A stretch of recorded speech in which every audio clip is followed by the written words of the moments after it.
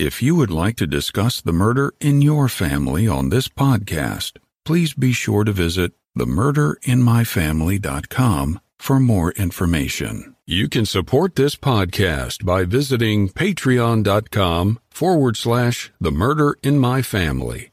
This episode may contain unsettling material or subject matter. Listener discretion is advised.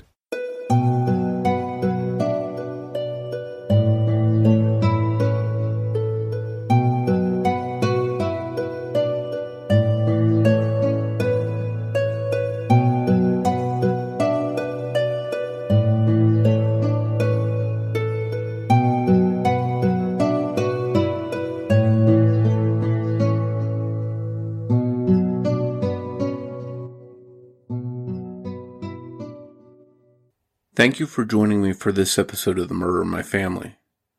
Please allow me a moment to share some important information before we get started. If you find that you enjoy this podcast, please take a moment to rate and review it wherever you listen to podcasts so that the show can continue to grow and reach new listeners. To learn more about the show or the cases we discuss, please visit themurderinmyfamily.com. You can also find us on Twitter with the handle @MurderInMyFam, or by searching for the Murder in My Family podcast on Facebook. If you'd like to support the show through a Patreon donation, it's always appreciated, and you can do so by visiting patreon.com/the Murder in My Family. Benefits of supporting the show on Patreon include such things as early, commercial-free access to new episodes of the show, plus bonus material not heard in regular episodes, and may include thank you cards, stickers, and more. If you prefer to, you can also support the show through a PayPal donation by visiting paypal.me/the Murder in My Family. In each episode, I'll give shout-outs to any new supporters. And thank you to all of the supporters that generously donate and keep the podcast going and improving. One last note, and it's a big one. I'll be on Podcast Row this June 7th through 9th at the CrimeCon True Crime Convention in New Orleans. I'll be representing my other podcast, Criminology, and of course I'll be repping The Murder in My Family as well. I've been there 2 years in a row, and I love it.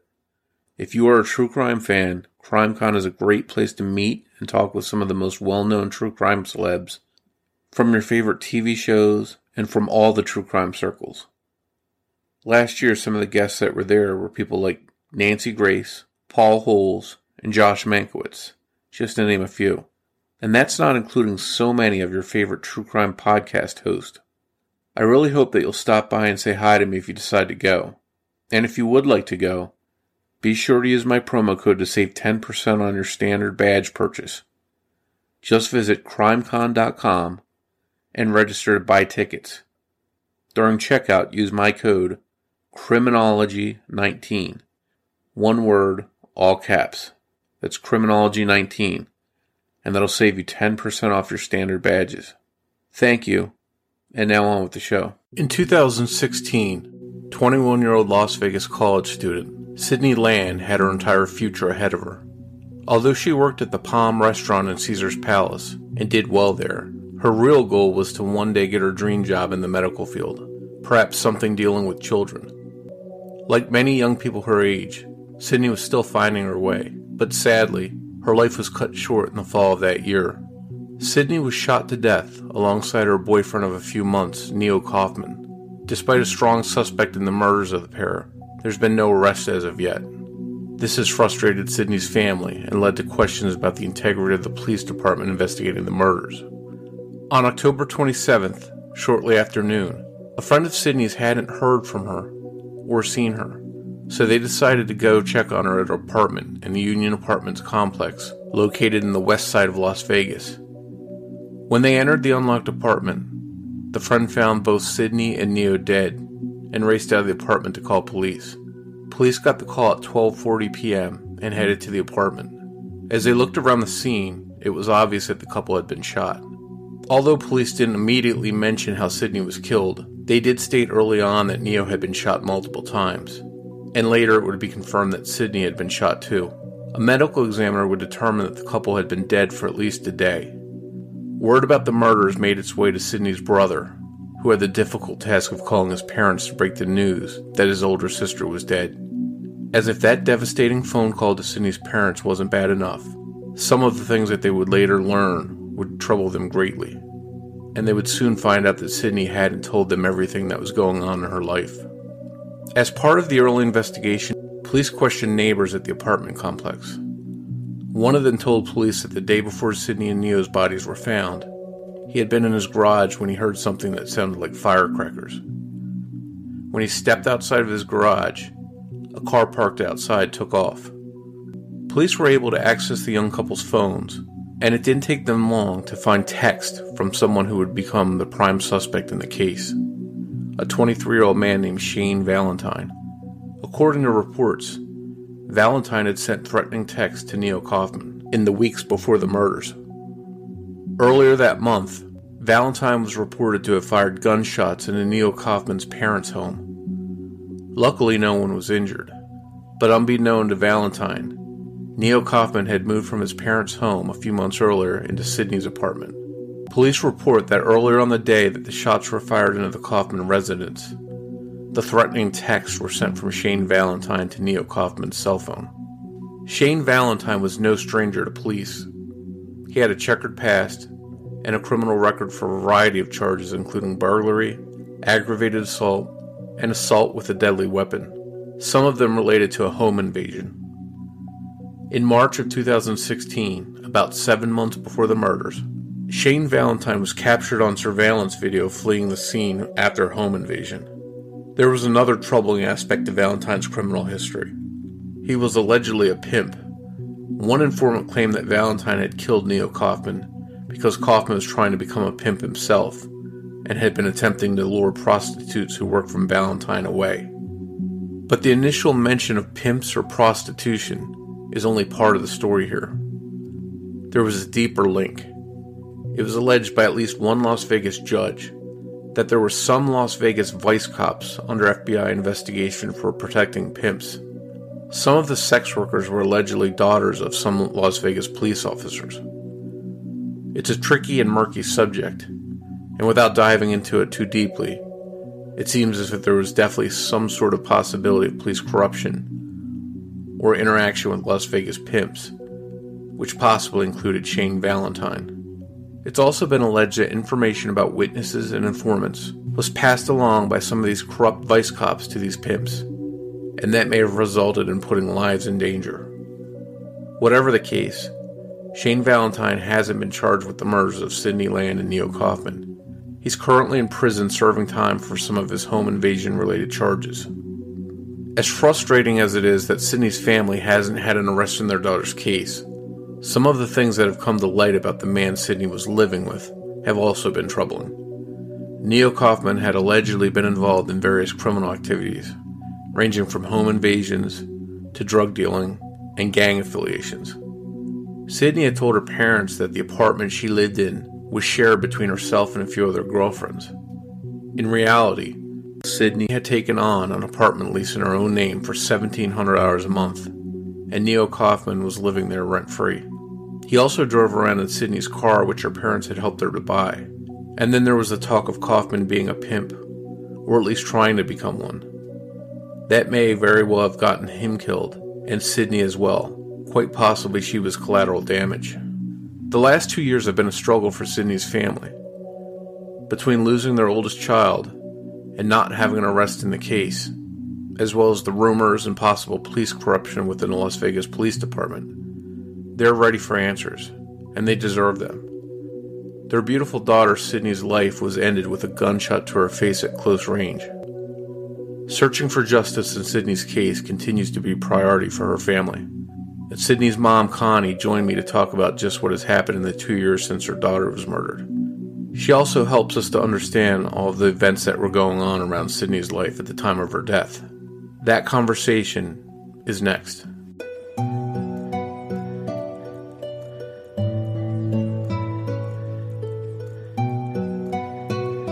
Thanks, Connie, for joining us to discuss your daughter Sydney's case with us today. Thank you. It's my privilege.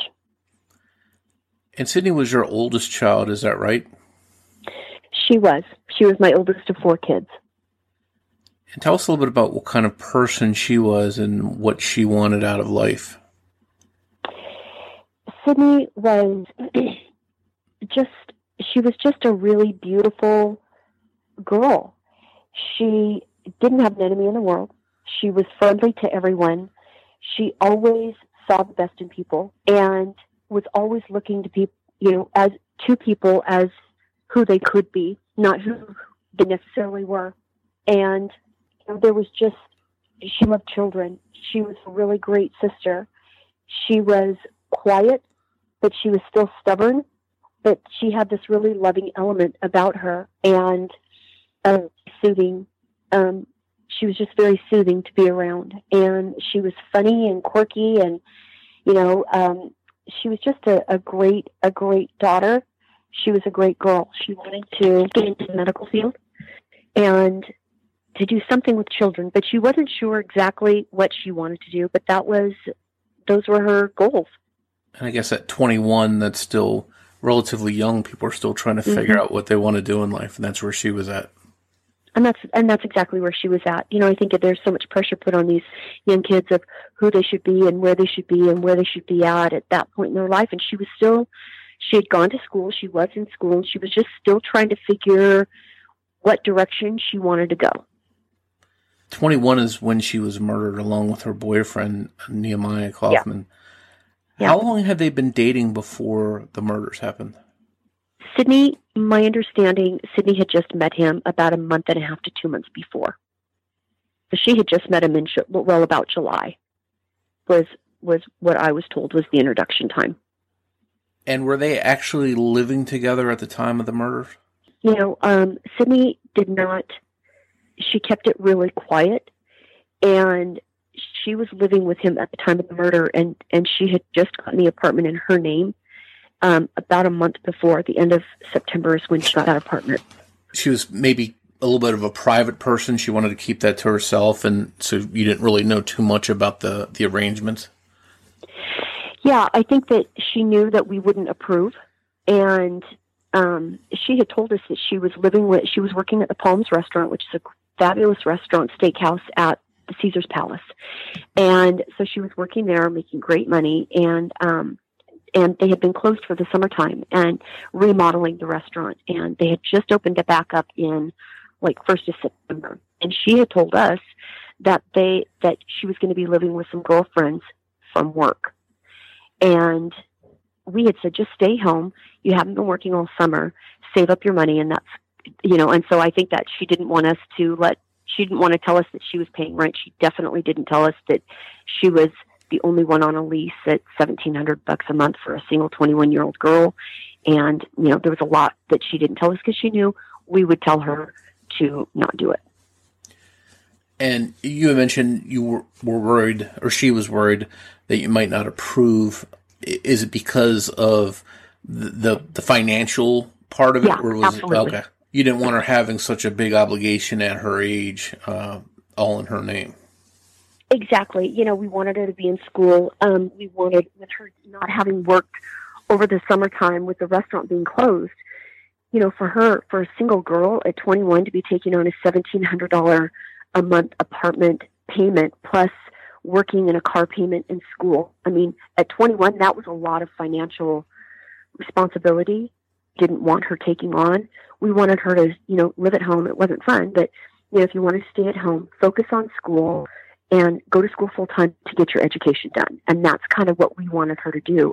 And once you start into school, that becomes a difficult, hard road when you start taking on these financial obligations. If you can, take us back to the day of when you got the news that she had been murdered. How did you get that awful news? I had gotten a call from my son, Preston, and he had called, and it was 12:26 p.m. on October 27th. It's one of those things that you'll never forget the time and where you were at. And he called, and there was this very panicked sound in his voice, and he said, "Mom, have you talked to Sydney?" And I said, "No, I haven't talked to her." And he goes, "Let me call you back." And I called him back, and I go, "Preston, what's wrong?" And he goes, "Nothing, Mom. I've got to call you back."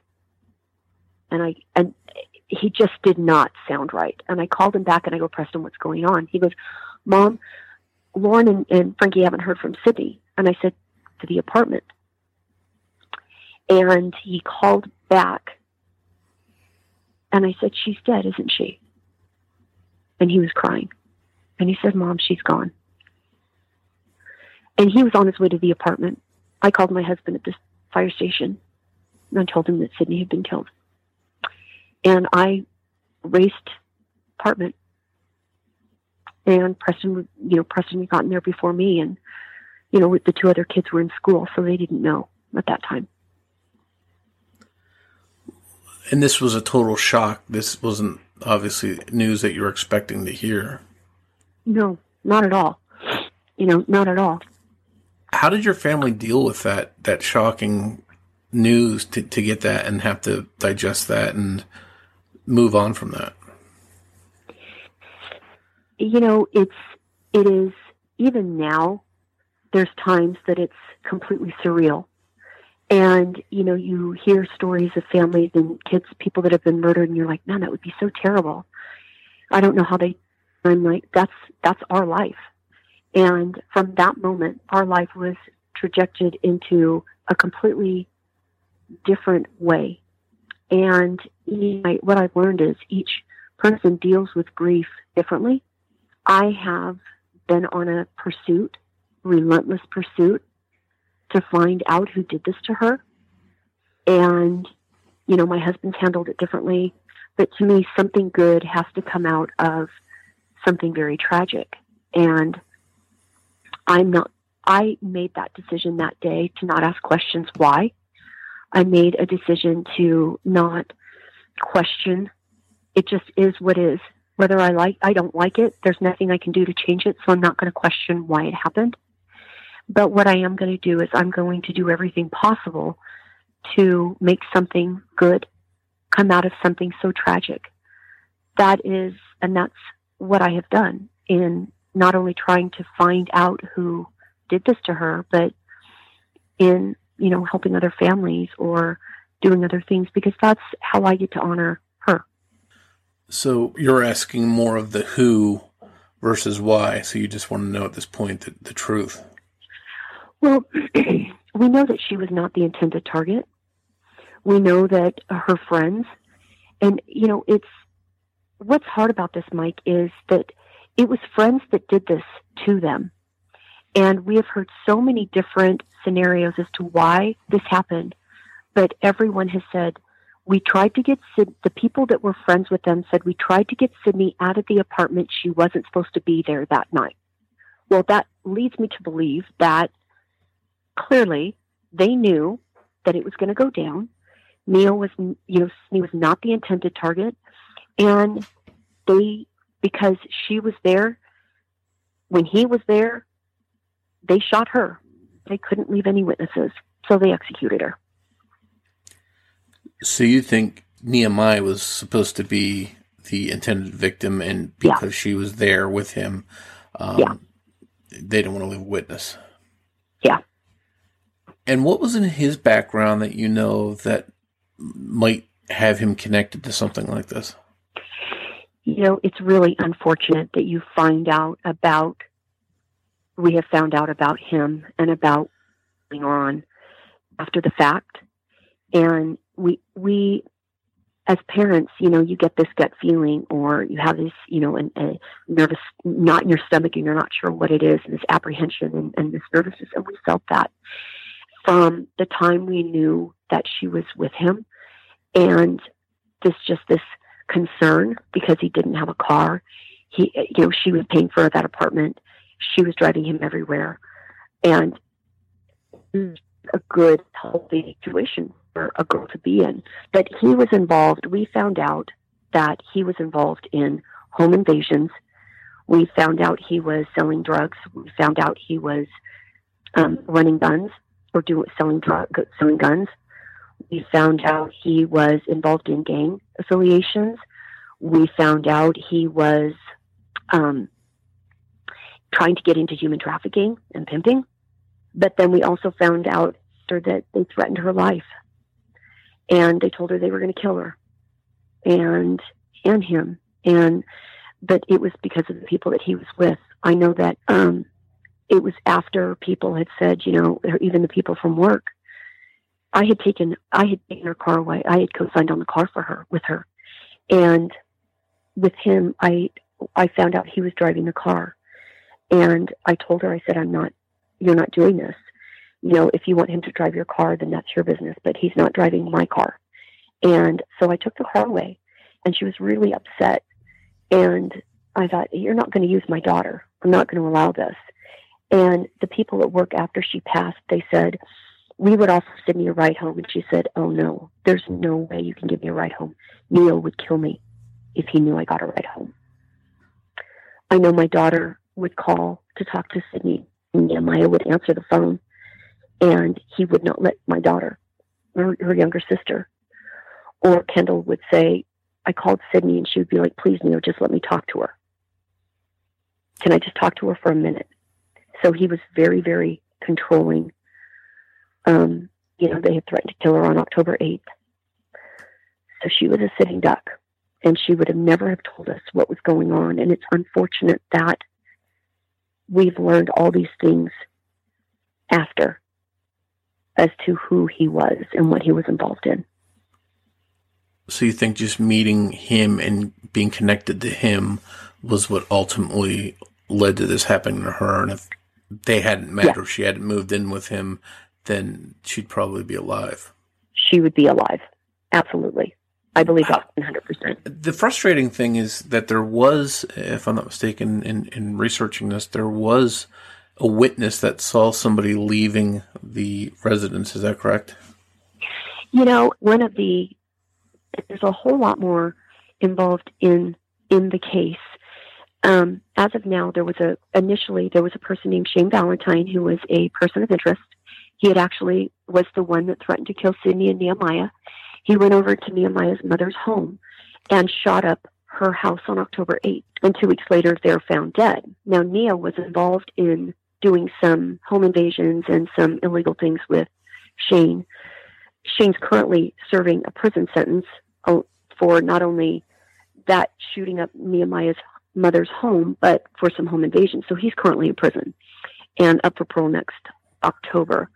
But he is a person of interest. He was found with threats on his cell phone.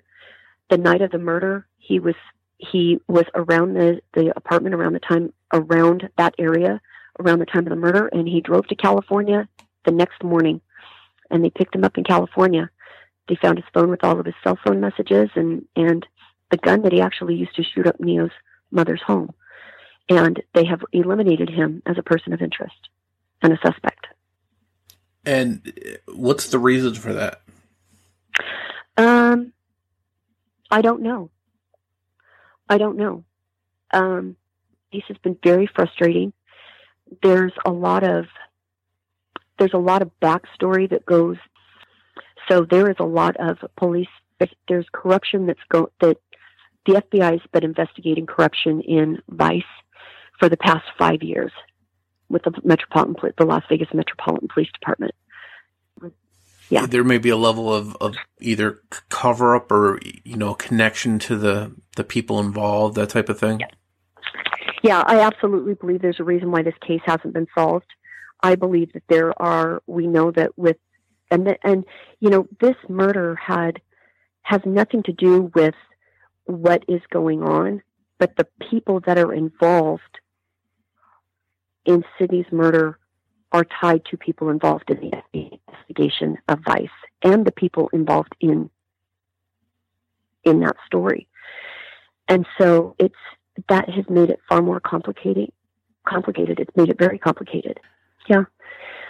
Have you had any effort, or do you know if it's even possible? Is there any way another agency can investigate the case and sort of take over for them? The problem with the FBI is they won't investigate a murder necessarily, but they may investigate if it's an organized crime situation, if it's a human trafficking situation, if it's, and that's when they'll take it on. But for 2 years, I've gone to the FBI asking them to take this case over, and I've talked to them, and and as long as Metro has their hands on this, And as long as they say they're actively working on the case, there's not a whole lot that we can do. But on the side, I'm still doing everything I can to collect names and information to be able to provide to get this case moving forward, because I believe the police aren't going to solve this. And, either they may want to, but it's in their best interest not to. And I'm not going to allow them to sweep this under the rug. So I'm trying to put it on them and as much public awareness about this case, because if they're doing this to us, they're doing this to other families. They just don't have the fight that I have to keep pushing forward. And they're accepting answers that I'm not accepting. And it's scary to think that if it's going on with your case, how many other cases could be similar circumstances? Yeah. So what steps have you taken? I know you've mentioned trying to go through the FBI, which is weird because some of the things you just mentioned that they handled are elements that are involved in this case, whether it's human trafficking or some of the other crimes that are possibly related to your daughter's case. You think they would be able to get an interest in that and use that to get their foot in the door to try and take a look, but just no success so far with that. What I have been told by the FBI, and I've spoken to them, for a while periodically, and what I've been told by them is if they're working on a case, you'll never know about it. And so I don't think that they do a lot of, I don't think that they're an agency that has a lot of fanfare and they just work behind the scenes and work quietly. And so if they're working on it, I don't know. I would hope and pray that they are. So it's been 2 years now. And does it almost feel like the case is going nowhere? Like it's stuck where it's at now? Yeah. It's one of those things that, the detectives tell me I need to just keep my mouth shut. That the more that I talk, the harder it's going to be for them to get a conviction on this case. They tell me I just need to focus on my family. And I mean, repeatedly, the one detective's like, you just need to be quiet. You just need to be quiet. Just be quiet. Don't say anything. Just keep your mouth shut. Don't talk to anyone. Don't say any names. Don't say anything. So, that's kind of what that's what they, and then I have another detective that's easier to work with. I was going to say, it's easy to tell somebody to just be quiet, but they're not the ones, that are telling you that they don't have a murdered child. Yeah. So, well, and the truth is, not only am I fighting, I'm grieving the loss of a daughter, but I'm fighting to find who did this to her. And then I'm fighting a police department that doesn't want to solve this. And I'm fighting corruption that I know is tied to this case, and a district attorney's office that's cutting deals left and right. And, and I'm trying to do everything that I can to slow down this corruption or to try to have them have some accountability in it. And it's just an uphill battle because people don't want this case. I don't believe truly that they want this case solved. You've got a lot of hurdles in your way. I do. And that's fine. Do you have any hope at this point that the case will one day be solved? Do you feel like if it keeps going the way that it's going now, that it will never be solved?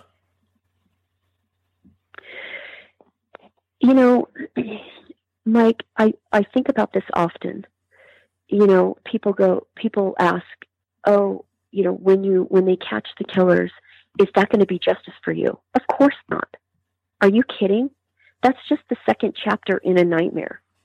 Then I get to go sit in a courtroom and I get to look at the people that are, have been charged with the crime of killing my daughter. And I get to look at them and I get to hear some criminal defense attorney smear my daughter's name. And for the next 25 or 30 years, I'm going to go fight appeals and I'm going to go listen to parole boards and I'm going to do that. That's not justice. They've already done damage. So everything that I do at this point, I know Sydney's safe. They can't touch her. They can't hurt her. They can't threaten her. They can do nothing. So I know that nothing can be I don't worry about her anymore. I miss her, but I don't worry about her, which is, there's a piece that comes along with that. The fight that I have now is not so much for Sydney, because anything that I do now isn't going to really bring justice for her. What this is doing is getting animals off of the street. This is protecting other families and other girls and other people and boys, whoever are involved with these people that have done this and what they do. This is to protect them and to prevent our life happening to them. And so it is very important to me. I would be, if they didn't necessarily, unless they're going to solve this and get a capital murder conviction, that's what that's what I'm, but other than that, this is for other families now. It's too late for Sydney, in other words, but it might not be too late to help somebody else. Yeah, and, at the very beginning, I said something good has to come from this. And I'm not exactly sure what that looks like. Is it creating an organization? Is it enacting a law? Is it doing something where victims that have been, not only murder victims, but people that have been victims of human trafficking, and Sydney wasn't human trafficked, but human trafficking, or if it's domestic violence and abuse, these victims have to go testify against the people that have done the crime against them, that have committed the crime against these victims, and they're petrified to do it because they're fearful for their life. And so for me, do I set up a law or something that these victims don't have to testify? They don't have to be there. You can get a conviction on a murder, and you don't have you don't have a victim that can testify. Maybe this is something we can do that we can enact and toughen some of these laws, that these animals that are committing these crimes and doing these things to people are locked away for longer periods of time and aren't walking. It's a revolving door for these criminals. So I do this I fight for every other family, because I know how horrific and terrible the feelings that we have are. And I'm always blown away whenever I talk to people in your position that have lost somebody and they somehow fight their way through, the grief and anger and turn that around and turn it into something positive, to whether it's a cause to change a law or to make a law or to help other people. It seems like a lot of people I talk to turn into some kind of advocates for that. So, I wish you well. I hope that's something you're able to do, whatever way you think will help other people. I hope that you're able to accomplish that. I had someone tell me this a long time ago, and this has been a very healing and soothing reassurance for me. Someone had said, and this isn't necessarily a religious thing, but they said there is no beginning and there is no end. There's just a transformation of forms. And what I have learned is that my relationship with Sydney, it continues to grow. And although my relationship with her is not physical, and I miss her here, I miss her voice, I miss her touch, I miss the events that we're never going to have with her, and I miss how I hate that our life has become this. But there is a very beautiful element to knowing that my relationship with Sydney has become more of a spiritual or a sensory relationship. And I believe that she is around. I believe that she's always close. And I look for the little miracles that remind me that she's not so far away. And that lets me know that that's a blessing, that even though she's not here physically, she is absolutely here spiritually and right close to our family still. And I think that Sydney's case is one, as parents, we want our kids to live their lives, but you want to protect them and you want to have them find the right partner eventually, the right person to be involved with, the right friends, the right boyfriends, girlfriends, whatever. And, sometimes I think kids will look at it as their parents are being manipulative or controlling or trying to get involved in their business. But this is a prime example of what happens when people do wind up mixed up with the wrong people is what happened to Sydney. So, and that's really sad. And that's why parents, I think, are so protective over their kids and they want the best for them. And unfortunately, that doesn't always happen. Yeah. I know that the month of October, my husband Steve would wake up and I would wake up in the middle of the night and he was sitting up in bed. And I go, "What's wrong? How come he goes, "I just can't sleep." He said, "I just am worried." He said, I'm going to move into Sydney's apartment so no one can go in and hurt her. I have a bad feeling. And that was one night, and I thought that's really odd. And then he made a comment one time, and he said, "Connie, I'm going to go put a lawn chair in front of her door to protect her." And this was in October. And it was pretty close to the time that she died. And he was so anxious. And he said, "I'm going to go grab her and I'm going to get her out of that apartment, Connie." And I go, "Steve, you can't do this. If they are pulling her away from us, this can't be a tug of war with Sydney in the middle. We have to love her and welcome her. And if we have to welcome him, then let's welcome him. So we continue to have some influence on her." But they were pulling her away from us. And, and as parents, I had gone to lunch with Sydney, and I had told her this was, I got a phone call from a car dealership, and I told Sydney this was just about a month to the day before the murder. And I got a phone call from the car salesman of how abusive Neil was being to Sydney and how belittling. And this car salesman said, "Mrs. Land, I just want you to know that if this was my granddaughter or my niece or my daughter, you do whatever you can to get her away from him.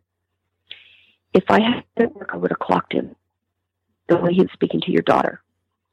And I thought, because I had arranged to have her go meet him, this person. And I met with Sydney for lunch that day, and I told her, I said, "Sydney, I don't know what's going on. But this is the phone call that I got," and we had been arguing that day because of the phone call that I had gotten. And I said, "Let's just meet for lunch." And I told her, I said, "Sydney, if you don't make some changes and you don't get out of this and away from this, this is going to end tragically for you. And we'll put every roadblock in your way and every obstacle to try to protect you. But if you continue to go around them, there's nothing we can do." And we didn't really know anything at that time. So I don't know if that was just mother's intuition to say those words, or if I knew that, like maybe in the back of my mind, there was something that we knew was going to happen, but we didn't know. But those were words that just we didn't use. I never used. And tragically, it's crazy. And a month later, as parents, we have this intuition about our children. And, if you feel like something's not quite right, and if parents have a bad feeling or feel like something isn't quite right, do not discard those feelings as irrelevant or not important. If we would have acted on any of those when we don't ask questions and, or shoulda, coulda, woulda, could things have been different had we gone over or what happened? And, so as parents, if you have bad feelings, if you are concerned about your children or a child or things don't feel right, then I would rather err on the side of caution and be aggressive in wanting to protect that child and do what I can in communicating with them or trying to protect them or whatever needs to be done to protect that child for whatever reason. It's just, we have these instincts for a reason. And, and we were given premonitions and we just did not act on them. And even though Sydney was an adult, she was 21, that doesn't that doesn't stop you from wanting to protect her and watch over the best you could.